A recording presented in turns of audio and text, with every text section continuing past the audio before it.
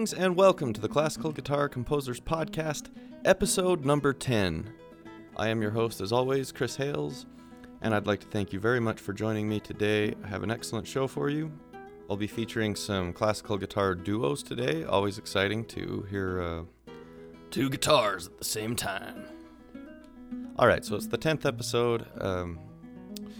Of course, comparing it to the Friday the 13th franchise, the 10th episode there would be Jason X, where they basically had run out of ideas and were like, what could we possibly do to make this 10th movie? Let's do it in outer space. Okay. And somebody signed off on that, said, okay, great idea. Let's do it in outer space. So, today's episode is brought to you from outer space. No, I'm sorry. I'm a little fired up. I'm angry today. Now let me tell you why. It's completely related to guitar. First thing is that dreaded thing that happens to all of us that just sort of brings life to a screeching halt for 2 or 3 weeks, you know. It's like, man, I work on my truck all the time. I have an old truck, and I'm constantly having to feed it parts. So I'm always working on my truck, okay? And then we've been doing some work around the house. I had to go help my father-in-law build this massive swing set. It took a couple of days. Okay, no incidences until I go to flip on my kitchen light switch the other day, and bam, drive my thumbnail right into the wall. Like, somehow I forgot how to aim for the light switch. Cracked my thumbnail. So I imagine that many of you at home listening know how that is. And that's always how it happens, right? It's not like, it's always something stupid. I remember one time, I remember because it was like the last time I broke a nail. I was like, I'd been doing all this work, and then I just lifted up a cardboard box, and it kind of slid in my fingers a little bit. Just ripped one of my nails off, you know, the good part of the nail. So, and then it's like, it makes, you still practice, but it sucks, man. You all know. So that's why I'm complaining to you, because you all understand. At least most of you, I imagine. My wife always makes fun of me, and my kids, because I'm always trying not to break a nail. So what do you do? Do you, when I used to like perform a lot, I would super glue a fake nail onto it, and I hated it, but it was better than having nothing. But these days, I don't really perform much at all. And when I'm going to, I've just been lucky that I haven't broken nails. But now I just wait for it to grow back. I just deal with it till it comes back. I hate putting on fake nails. So yeah, that's one reason I'm angry. Another reason is going clear back when I was studying classical guitar in college. I got that book that every guitarist I know has this book. It's the Villalobos Complete Solo Guitar Works. It's, the one with, it's like yellow and blue, and it's got like foliage on the cover. I've seen that book. Like, who doesn't have that book, honestly? If you don't have that book, you should have that book if you're a guitarist. I love the Villalobos book, man. That's like my go-to. Just, I feel like playing some guitar. I'll pull that book off the shelf, and every piece in there is awesome. That being said, I haven't played every piece in there, but I did the preludes, and then I learned coro, and then I learned the Brazilian suite, which so the preludes I think are pretty easy, and coro, whatever it's called. I think the Brazilian suite is a little bit more difficult than the preludes, and then the 12 etudes are probably the most difficult of the things in that book, and they're kind of all over the place. But here's what I'm getting at, is that I feel like everybody plays some of these pieces at least. So for the etudes, those are the ones that I haven't done a complete study of. I did number 1 and number 7 in college, and then after graduating, I took a stab at number 10. So number 10 is the first piece I have ever given up on. Etude number 10. So this was years ago, but I played it. So my general approach now, that especially these days where I'm not really doing recitals anymore, I don't perform much other than like when I get asked to play at a wedding or something. But that's not to say I don't want to. I just am currently not. Anyway. So, but I generally will try to put together a recital. My goal is to have a recital in my fingers at all times, and I like to have a little bit of each era, like a little bit of classical, romantic, Baroque, or shall I say just Bach. I always try to have a little Bach in there, and some. I always try to keep at least one of my compositions in my fingers too. Anyway. So even when not performing, I try to get a piece to performance level to where I would feel comfortable performing it before I move on from that piece. And Etude number 10, I could play it, but I was never like to the point where I was comfortable. I couldn't get through it without making mistakes or just gaffing notes, because that's a hard piece of music, but and so that's the only time I've ever truly like given up on a piece. I one day said, this piece is too hard for me. I'm not going to play it anymore. So there's a confession to you. Anyway, that's not why I'm angry though. That's going back years ago. I have been working on Etude number 2, and I have arrived at the same place almost. I haven't discarded it yet, but Etude number 2 is killing me. And I feel like everybody and their dog can play Etude number 2. I don't hear a lot of people playing 10, but I swear, everyone plays number 2. Anyway, so I'm angry. I'm angry about number 2. Part of it is I just don't have the time to practice that I used to, which sucks. Because I'm someone who enjoys practicing. I like to play my scales, I like to do my technique, and then get into my pieces. And it takes a few hours to get through that. I wish I could spend those few hours every day, but it's not realistic. And so what happens with Etude number 2 is I get it, I start getting it up to speed, and then I don't really have a chance to sit down with it, with the metronome, and really like work on it for maybe 2 or 3 weeks. Then I come back and it feels like I'm starting over. So yeah. I don't have the longest fingers, and there's a few parts of that piece that are killing me. Like there's when it goes into the E major arpeggio, and you are up on like the 12th fret, doing like a half bar. I really struggle with that part, and pretty much the whole second page. Anyway, so yeah. I had a goal. I wanted to do all the Villalobos etudes.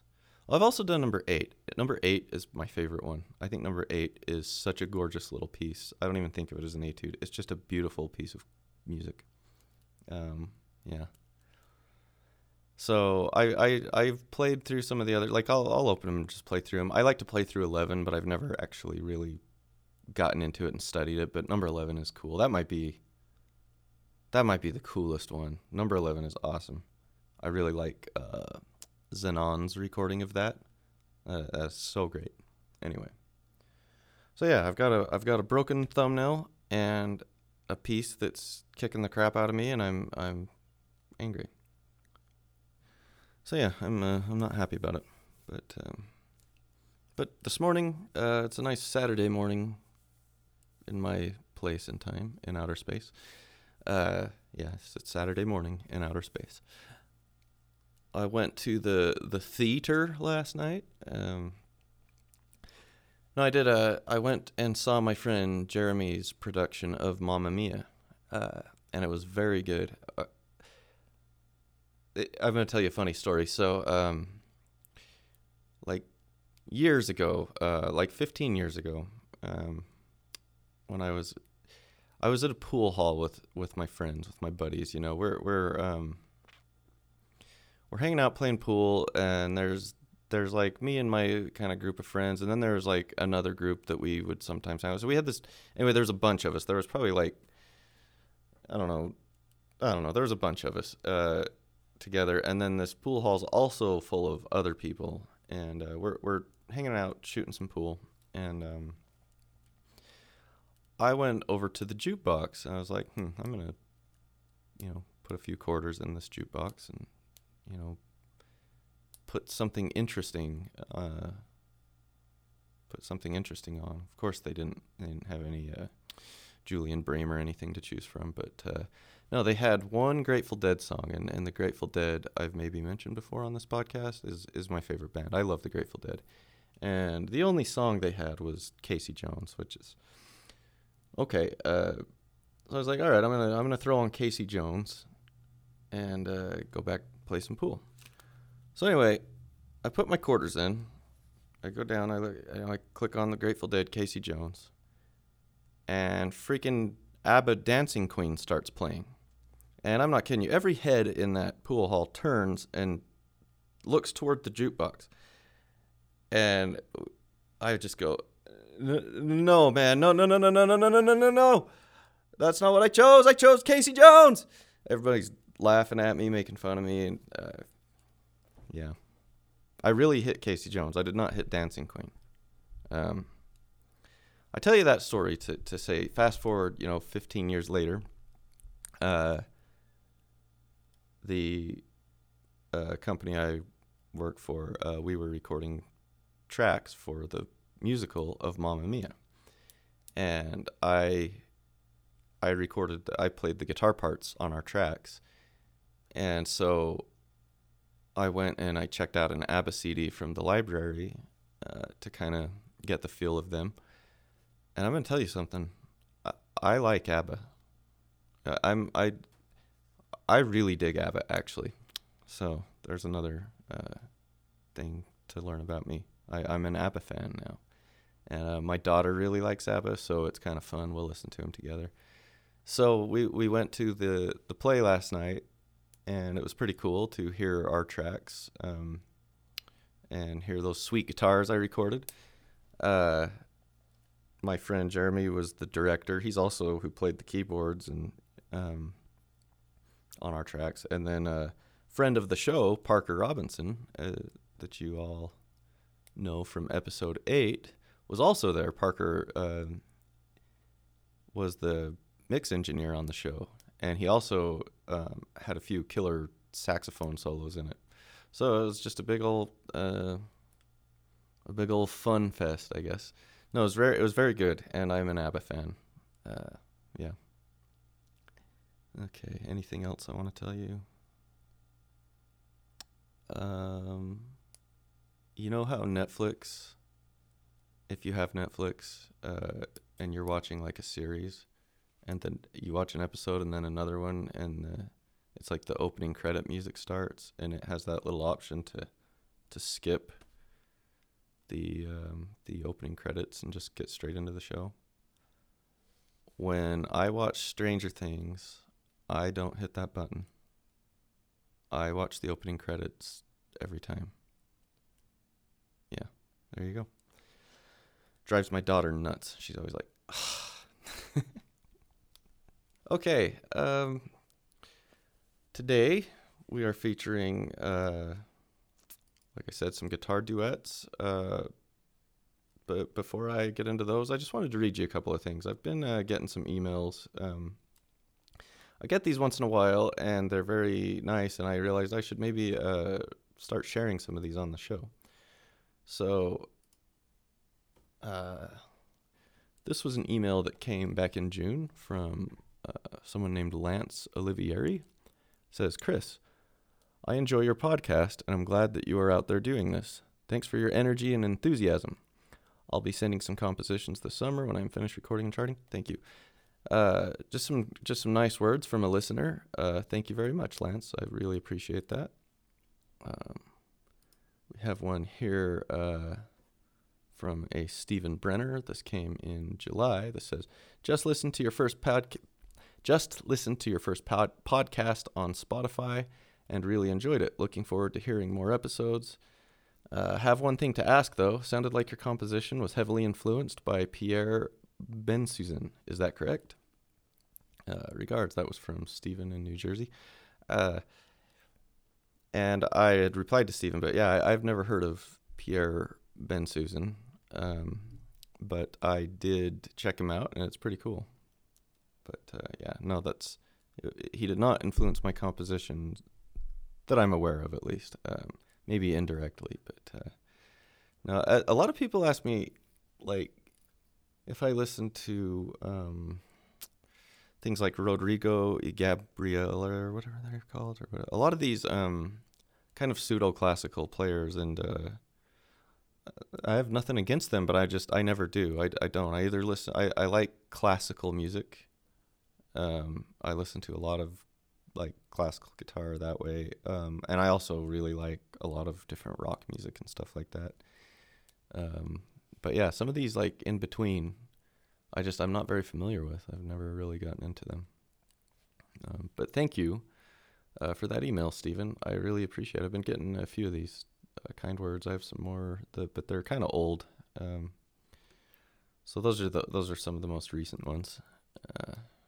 But maybe from now on, I will read emails that people send me on the podcast. And yeah, if you ever have questions for me or want to argue with me about something, send me an email and I'll read it and answer it on the podcast, and we can have some fun. Maybe we can do a segment. You send me your pieces that kick the crap out of you and you have given up on. No, I'm just kidding. Well, you can if you want to. Okay, moving on. So today we are featuring the music of Daniel Ainsworth out of Shreveport, Louisiana. And by the way, now would be the time to pause the podcast and grab yourself an iced tea. You're going to want a nice smooth beverage to go along with this. Okay, you got it? Great. Daniel writes, "Hey, my name is Daniel Ainsworth. I'm a classical guitarist from Shreveport, Louisiana, the director of our Shreveport Classical Guitar Society, and a new listener to your show. I thought I'd send in some duos that I wrote for intermediate guitar for consideration for your podcast. They were written after playing Brouwer's Estudios Sencillos and feeling quite impressed by them. So, this is 5 pieces for classical guitar duo. I will also post a link to Daniel's website on the show page at www.classicalguitarcomposers.com. So, this is 5 pieces for classical guitar duo by Daniel Ainsworth. And the movements are titled 1, Momentary, number 2, Perpetual, number 3, Haiku, number 4, Sleepwalk, and number 5, Cautious.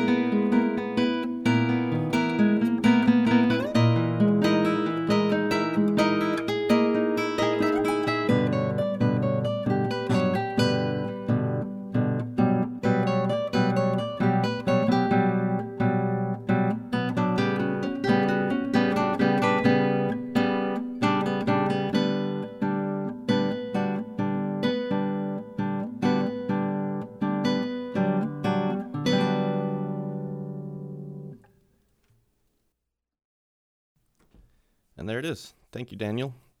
I mean this as a total compliment. The second movement of that is very creepy, and I really like it. And Daniel also mentioned that he's planning on performing these publicly in November. So if you are in the Shreveport, Louisiana area, I highly recommend you go and see that. And if you do, please tell him that the Classical Guitar Composers podcast sent you. I stayed a night in Shreveport once. I didn't really get a good feel of it. I mean, I really, really like the South in general, but yeah, we kind of got there, on a drive-through, so late at night, stayed in the hotel, then moved on, but I would really like to go spend some more time in Louisiana. All right, so before we wrap up, a couple more things. The next episode at the very latest will be in October. I'm very excited. I'm planning a special Halloween episode of this podcast, and don't worry, it's not going to be just me talking about horror movies, I promise. I have a fun show planned. So that may be the next show. At the very latest, that'll be the next show. If you have a piece you'd like to get in before then, try to get it to me at least in time to do a September podcast. And then after that,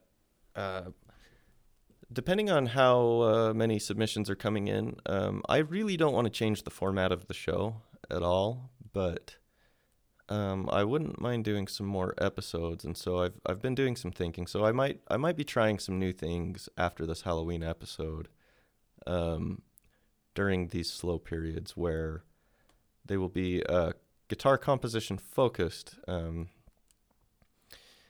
It's always been my goal of this podcast to just play original classical guitar music, but I am considering maybe doing some shows in between where we might look at a classical guitar composition, an old one like a Giuliani piece or something, and look at it from a compositional standpoint, sort of explore the piece that way, maybe. I'm considering it. If that would be of interest to you, please let me know. I sincerely want your feedback on this. I know that many of you would just like to hear more episodes, and so that's a possibility. Also, I know that some of you out there don't have recording equipment, but you've written some guitar music. If you want to send it to me for me to record and feature on the show, you're welcome to do it. I'm not going to guarantee that I will record it, but if your piece is, not too difficult and maybe not too long, and you're okay with being at the mercy of my mistakes, any mistakes I might make, and my interpretation, that's a possibility too. And it may take, if you send me something like that, if you send me a recording, I can throw it right up as soon as I do the episode. But if you do it like that, I'm open to doing something like that, because I know a lot of you. I've had a lot of emails about folks who they have intentions to send me this music, but they haven't recorded it yet, and then I never hear from them.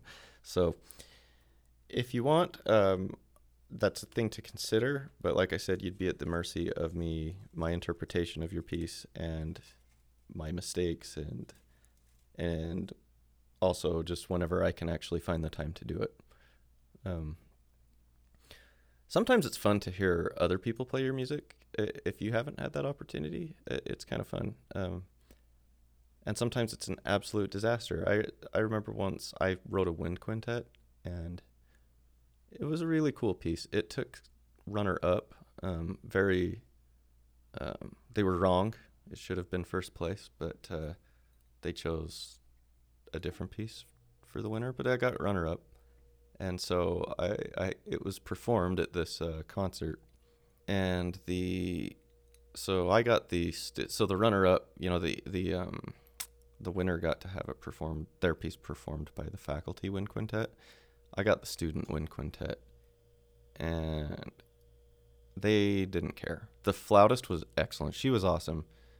The rest of the wind quintet, they didn't care. They were not interested in playing, so they refused to practice.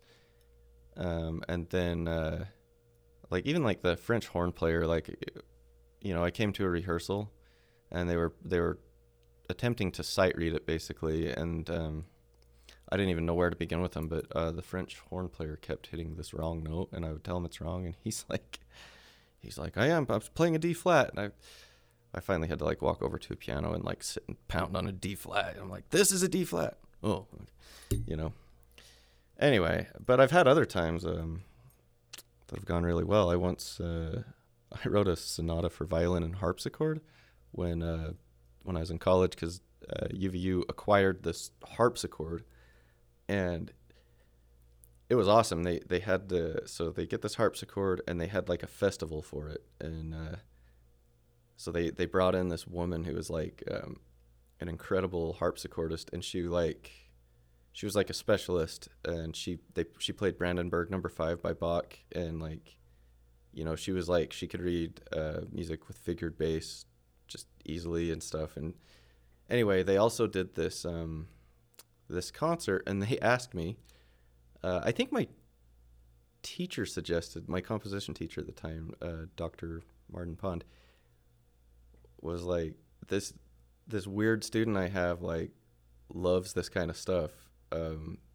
You should have him feature a piece. So they were like, yeah. So he went to me and was like, you should feature, you should get the sonata performed. So anyway, I did. I got this. I went to one of the best violinists in the orchestra and asked her to do it. And then I went to the best pianist at the school and asked him to do it. And they were awesome. And that was one of the coolest things I've gotten to experience, was getting my sonata performed at this concert. Then and then of course there was the wind quintet that was the opposite. So you never know. But anyway, I am talking the day away here, but it is fun to hear music. Although I've never written a guitar piece that I've heard performed from somebody else. That maybe not as exciting as if you were to write a symphony. But okay, I'm gonna wrap it up with that. I look forward to this Halloween episode, but if you have any pieces you want to send me in the meantime, go ahead and send me that. And until then, I wish you all a great end of summer. And until the next episode, I bid you farewell. And I encourage you, as will I, to keep on plucking.